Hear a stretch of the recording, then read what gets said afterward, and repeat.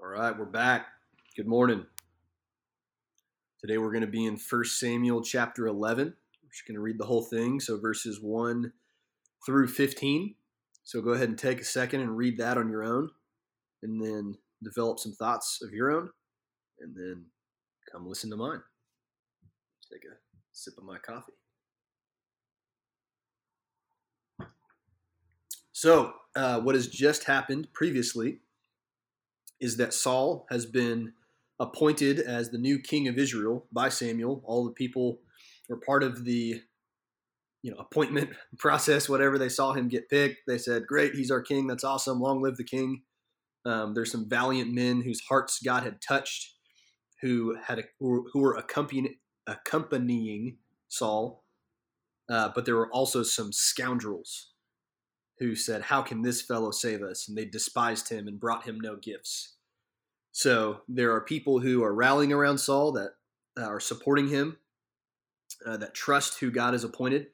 There's also people who are doubting him and despising him and are publicly shaming him by not bringing him gifts and publicly displaying their approval of his kingship. And so already Saul has done nothing, and yet there are people on his team and there are people that are not on his team.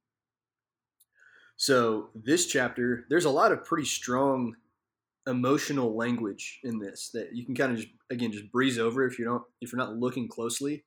But there's some really strong emotions that are felt in this chapter, and so I want to point those out.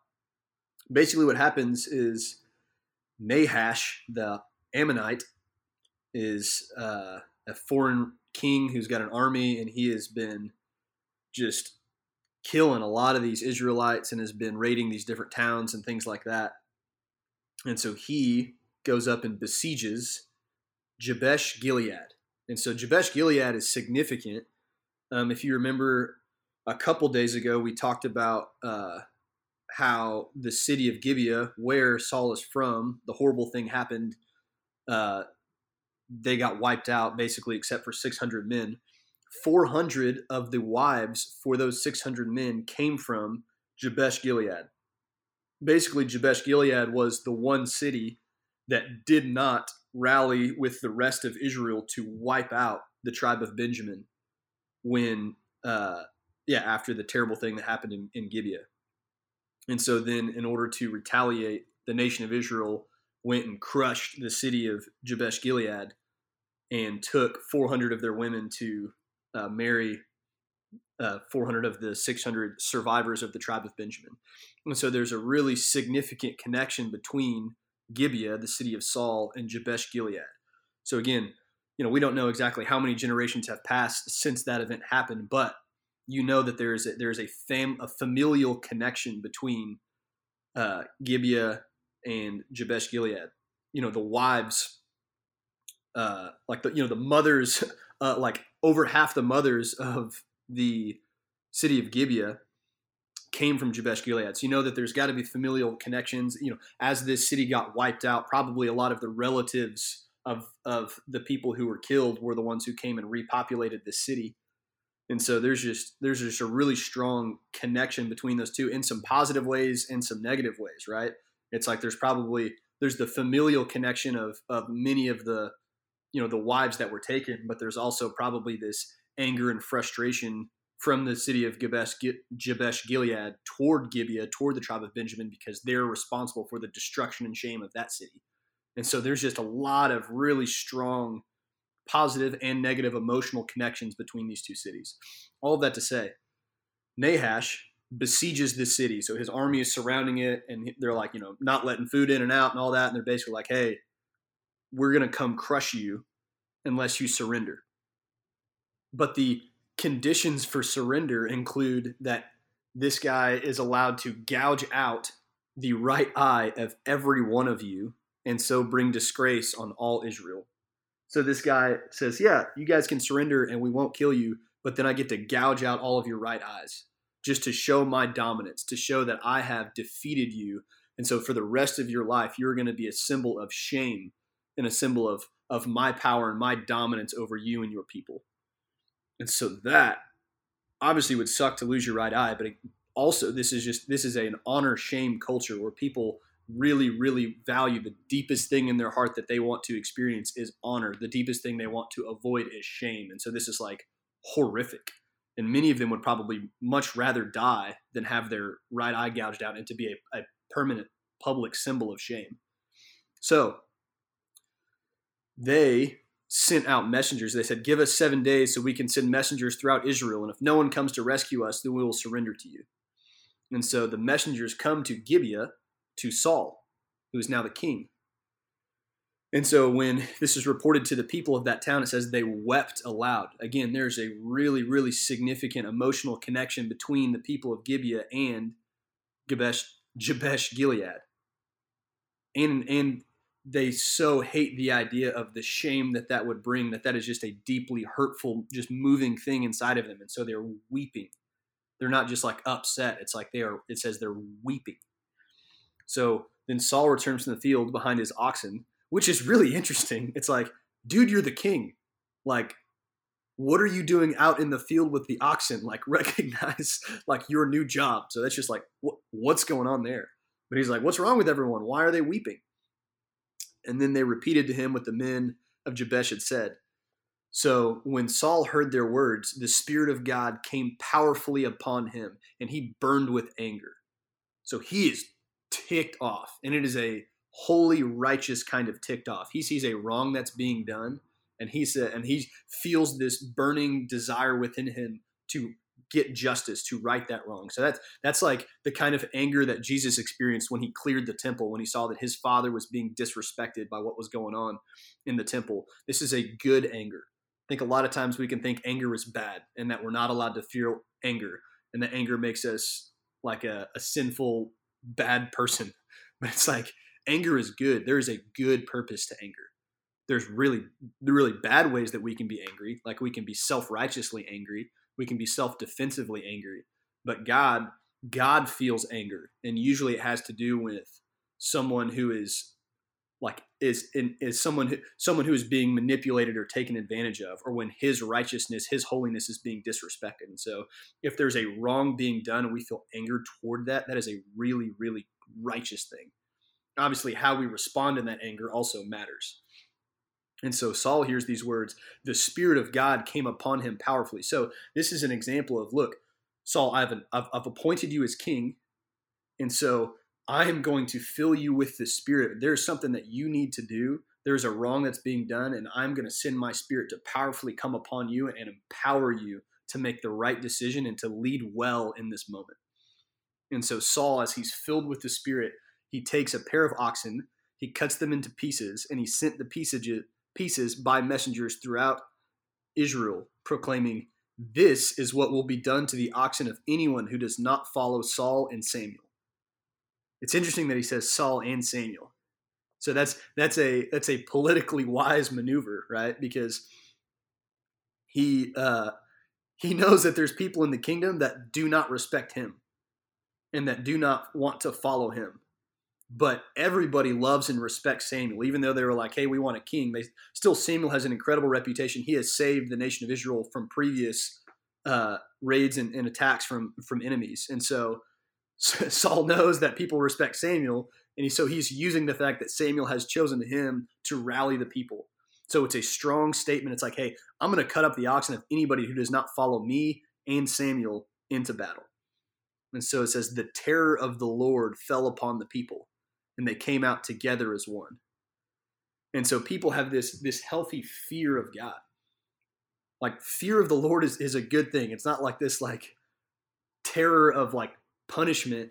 It's like this healthy respect. I mean, there's also included within that, there's fear of punishment because God is holy and righteous, and those who disrespect God are worthy of his wrath. But it's this healthy awareness of the power of the Lord, and they're feeling that in Saul, and Saul has the Spirit of God that's descended upon him, and so the power of God, people can feel the power of God through Saul in this command, and that makes people feel safe. Like even that fear, that awareness of his strength, the awareness of his power.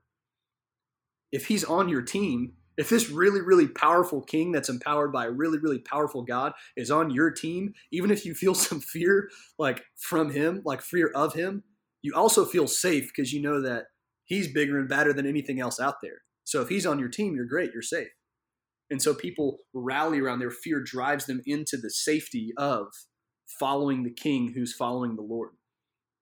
And so Saul musters them at Bezek. The men of Israel numbered 300,000 and those of Judah 30,000. And so yeah, basically they say, hey, we're like say to the people of Jabesh Gilead, hey, we're going to come save you. Like by the time the sun is hot tomorrow, you'll be rescued. So then the people of Jabesh are like pumped. It says they were elated. They're like, awesome. Like Saul and Gibeah, like the people of Gibeah and the nation of Israel, they're coming to save us. And so they say to the Ammonites, the bad guys, say, tomorrow we will surrender to you, and then you can do to us whatever you like, because we know that by then Saul and the people are coming. So the next day, Saul separated his men into 3 divisions. During the last watch of the night, they broke camp into the camp of the Ammonites and slaughtered them until the heat of the day. Those who survived were scattered so that no 2 of them were left together. So Saul has proven to be an incredibly wise king thus far. And we're going to see that again here in just a second. But he's been wise politically in how he's rallied the people. He made a strong statement. He associated himself with Samuel. And so the way he's casted vision to get people to do what they need to do in order to follow God, he's done that really well. And he's proven to be wise in how he leads into battle.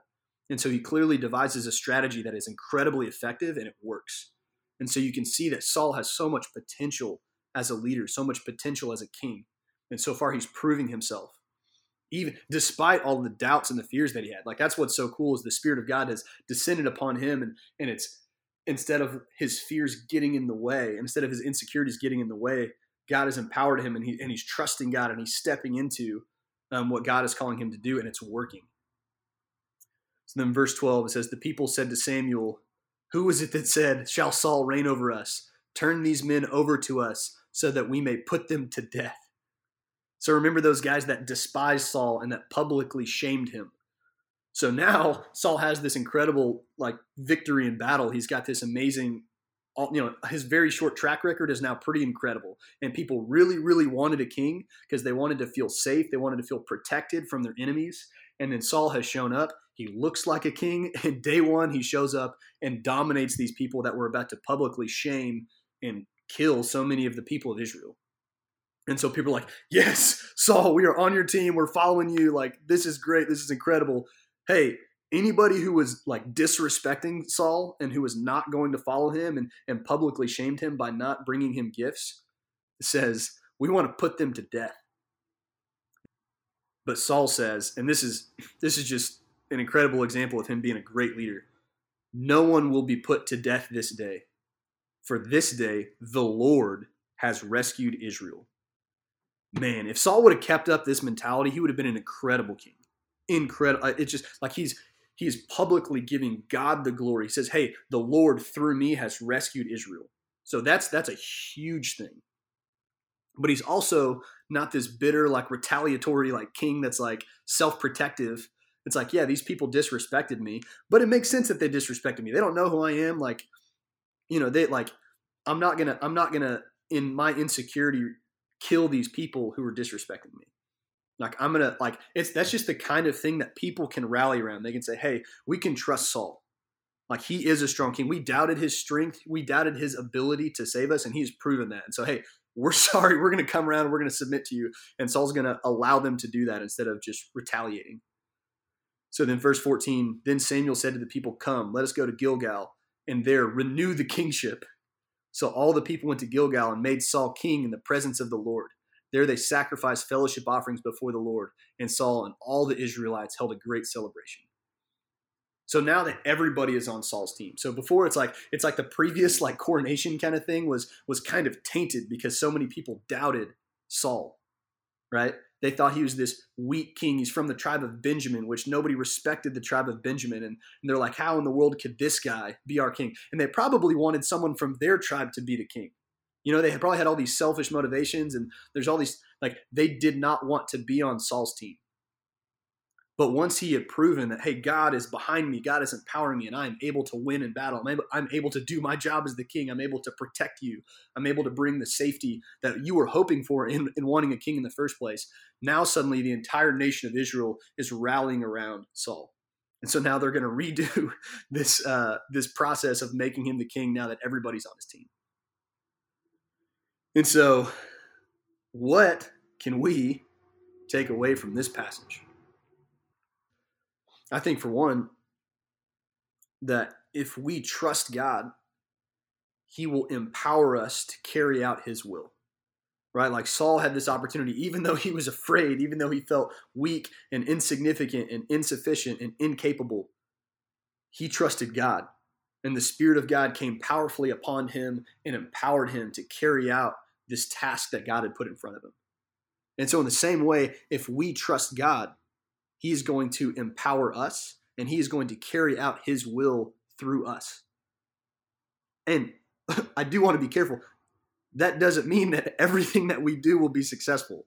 Like as we measure success, God's plan is always successful, but his plan might include for us failure and heartache and missed expectations and whatever else. And there's going to be parts of our story that are really, really painful and that don't include success. So let's be careful to say that. But in this particular case for Saul, God put something in front of him. He felt insufficient, but he trusted God. He stepped into it and God empowered him to do what he had called him to do. And he responded really, really well by recognizing that this was the Lord that had rescued Israel. So it wasn't Saul. Saul was very aware of his own weaknesses and insufficiencies. And so he trusted God, and then he acknowledged that it was only the Lord who could have done that through him. And what's really, really interesting, what Saul gets from this is exactly what he really, really wants deep in his heart, which is public acceptance from the people around him. He wants to be seen as honorable and desirable and worthy. In this case, he has the entire nation of Israel that is rallying around him, supporting him. At first, when he became the king, he did not. What his heart wants is the public affirmation of people. And right now he has it. But later on, we're going to see when he doesn't. And we're going to see how much that really, really messes with him. And we're going to see how that starts pulling him away from God. And we're going to see that he stops seeking God and acknowledging God, and instead fighting for his own image, fighting for his own sense of self-worth. So, all right. Talk to you tomorrow.